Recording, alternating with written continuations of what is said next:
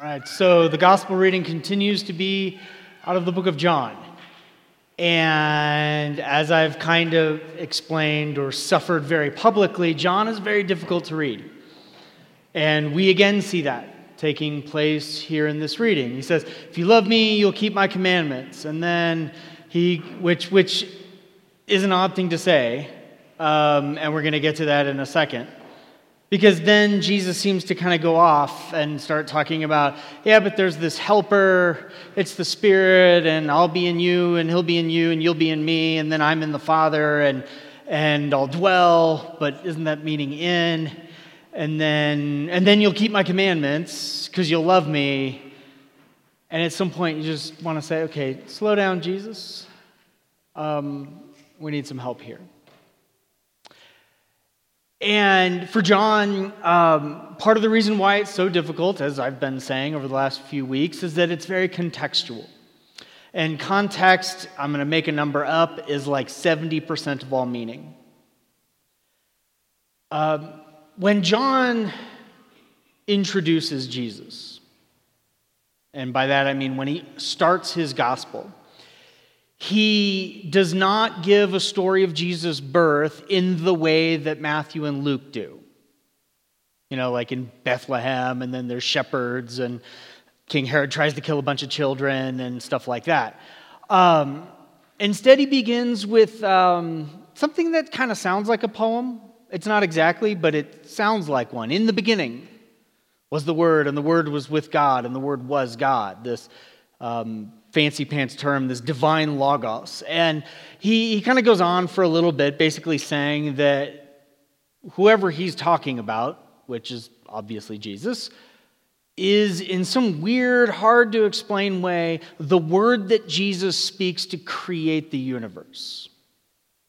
Not in the sense that he says Jesus and then it all kind of pops into place, but there's some weird connection between the words of God and then this actually being his only begotten Son. And then John concludes this whole thing by saying in chapter 1, verse 14, and the Word became flesh and dwelt among us.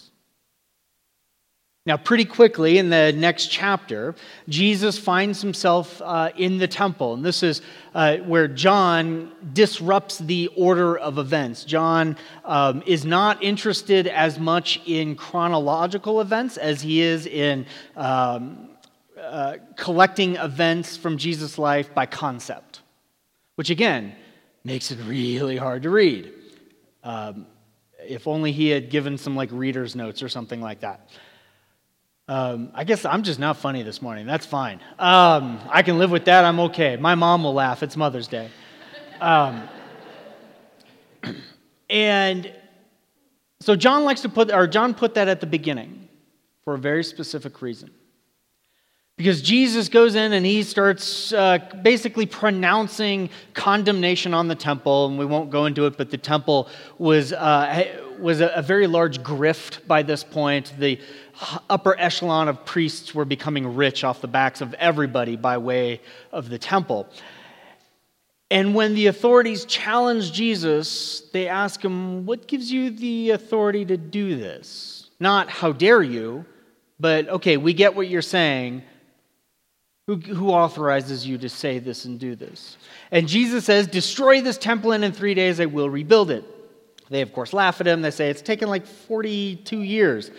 And it was King Herod who did this. And then John says, it wasn't until sometime after the resurrection that we realized Jesus was talking about himself. Which, and I'm sure I've said this before, I love the image that paints. Because that means at some point, John and his buddies, long after Jesus ascended to the Father, were sitting around the table, and one of them goes, oh! He wasn't talking about, he meant him. Whoa! Boom. Now, as it turns out, that is the most important theme in the book of John, period. I will die on that hill. Because when John said about Jesus, and he came, and the Word became flesh and dwelt among us, that word dwelt, skenosen, is the word for tabernacle, which is like the proto-temple built by Moses. And when Jesus says, destroy this temple, and he turns out he's talking about himself, he's making a very big, striking claim, saying, I am the presence of God. That's a bold move. If I were to go down to UNM campus or to Old Town or wherever people gather, and I start shouting on a megaphone, I am the dwelling presence of God, how is that going to be heard? Not well. And it shouldn't be. You shouldn't make that kind of claim unless one time in history it happens to be true. And so one of the most important lenses to read the Gospel of John is of Jesus going around and being the very manifest, tangible presence of God, which in ages past, in Israel's deep history, was always found in the most holy place in the temple. It was found in the tabernacle, which would roam around the wilderness and roam around with God's people before the temple. And lo and behold, the temple was described in all kinds of other ways. It's the source of living water. It's the source of light, the light of the world. These are all titles that Jesus ends up using to talk about himself. This is not a coincidence. And if you go around saying these things, the temple authorities will eventually try to kill you because you're trying to usurp their power. And if you happen to be right, they lose everything. And people don't tend to like that. So now that gets us to right about where our reading was for today. That same chapter as it was last week. Jesus has now had his final meal with his disciples, and he knows it. As I said last week, he has hours, not days to live. It's a complicated scene because Jesus is performing these ritual acts of like foot washing that take on immense symbolism. He's predicted that he's going to be betrayed, and that betrayer is going to come from within. The person that he is designated to be the leader after he is gone, Peter, he has said will deny that he even knows him. And yet Jesus has also done some other things. He's giving them a new commandment. The commandment being that his disciples love each other. They will know that you are my disciples by the way you love each other. Just like that old camp song, they'll know we are Christians by our love. By our love, they will know we are Christians by our love. I'm not going to sing it. My voice is terrible right now.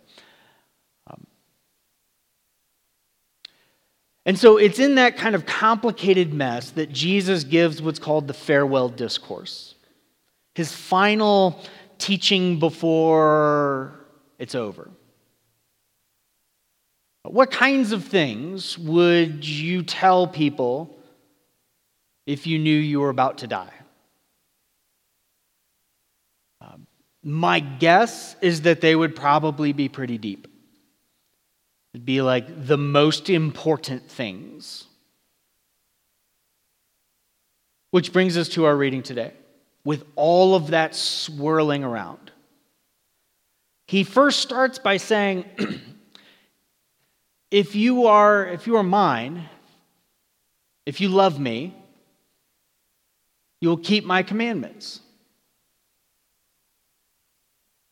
I don't like that. I wish that he had said that differently. Which, again, please don't hear me as being super narcissistic saying Jesus should listen to me. Because that sounds like it cuts against some of our core beliefs.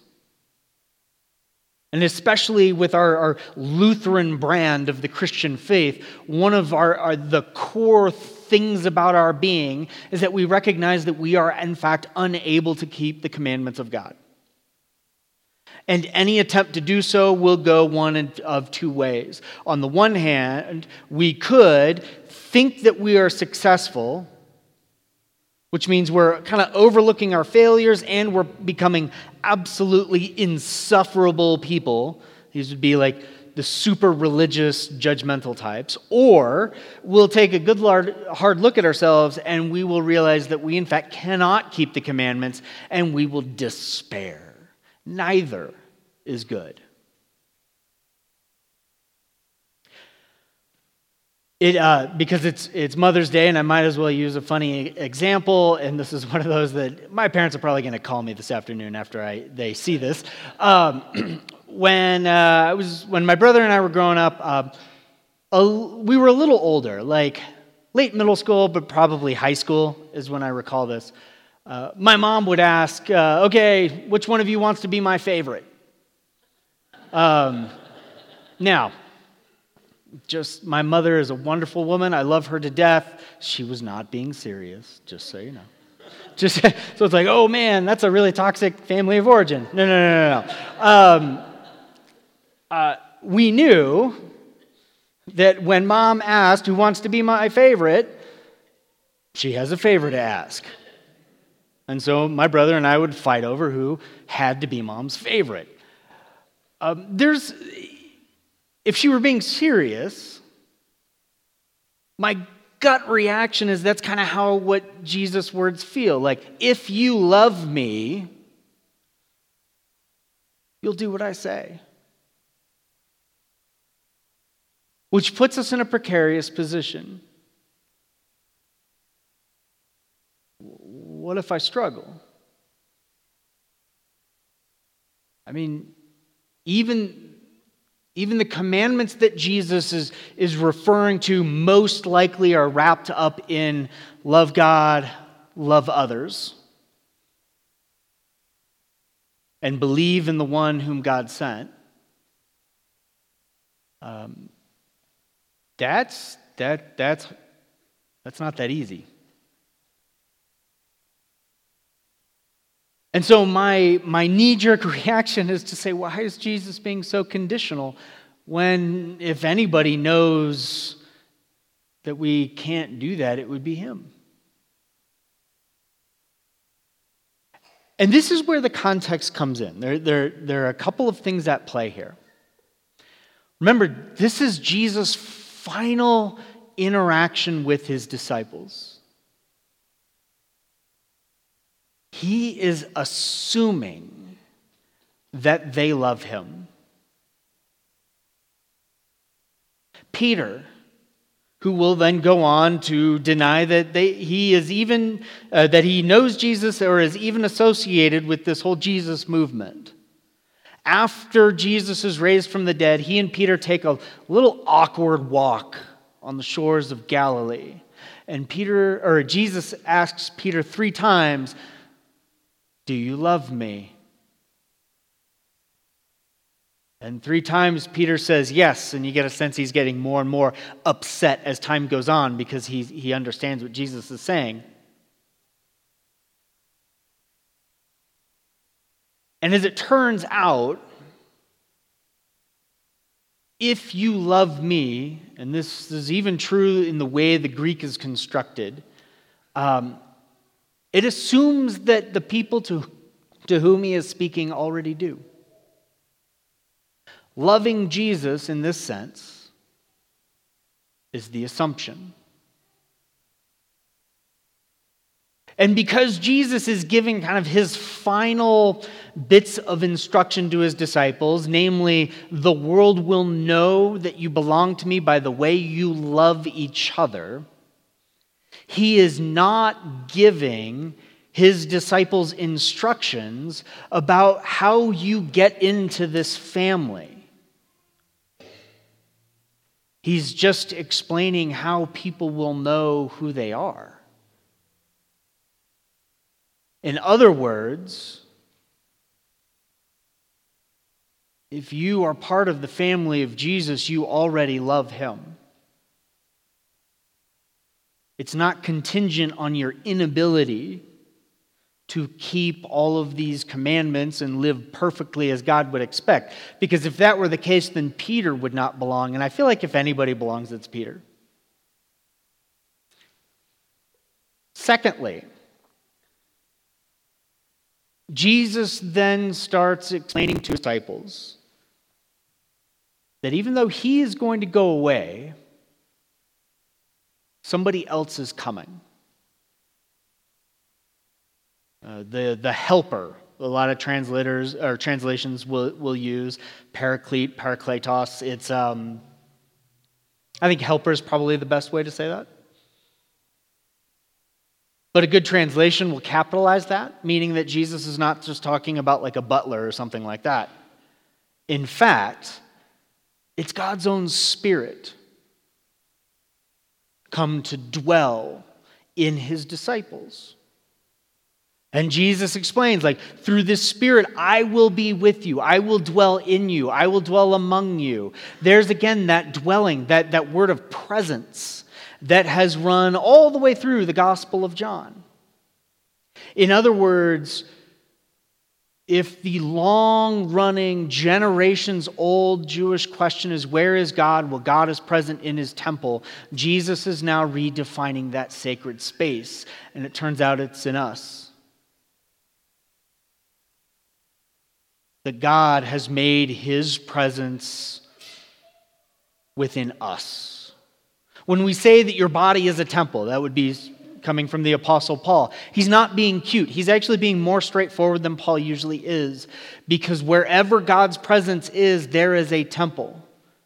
And if God's Spirit dwells in you, you receive God's Spirit when you enter into the waters of baptism, guess what? In a very literal sense, your body is sacred space. And Jesus wants this sacred space, the very manifest, tangible presence of God, animated by the words that God spoke to create the universe, to be known by the way that they love each other. Which means it matters how we treat each other. It matters what we do with our bodies. Sometimes I think Christians get misunderstood. Sometimes some of the loudest, most public Christians are just really judgmental and need to stop. But sometimes we get accused of being too obsessed with what's going on in people's lives, or we get too obsessed about worrying about our actions and what we do with our bodies. But no, that's to miss the whole story behind the fact that what we do with our lives and our bodies and in and amongst each other matters because we bear the sacred space. And in this final conversation that Jesus has with his people, is that sacred space will be known by our love. So then my question to you is, what does that look like? How do we care for others? How do we be conscious of and take care of other people's needs with wisdom? How do we care for ourselves and our own bodies? Like, all of that is wrapped up in this idea that Jesus leaves his Spirit with us. What does it mean to love? Now, this is Mother's Day. I'm contractually obligated to use that as an important part of my sermon. Not really, but kind of, Is that we will often talk about, a mother's love being unconditional. A mother loves her children in some ways more than her own self. Mother puts her children before her needs, usually. And that's true.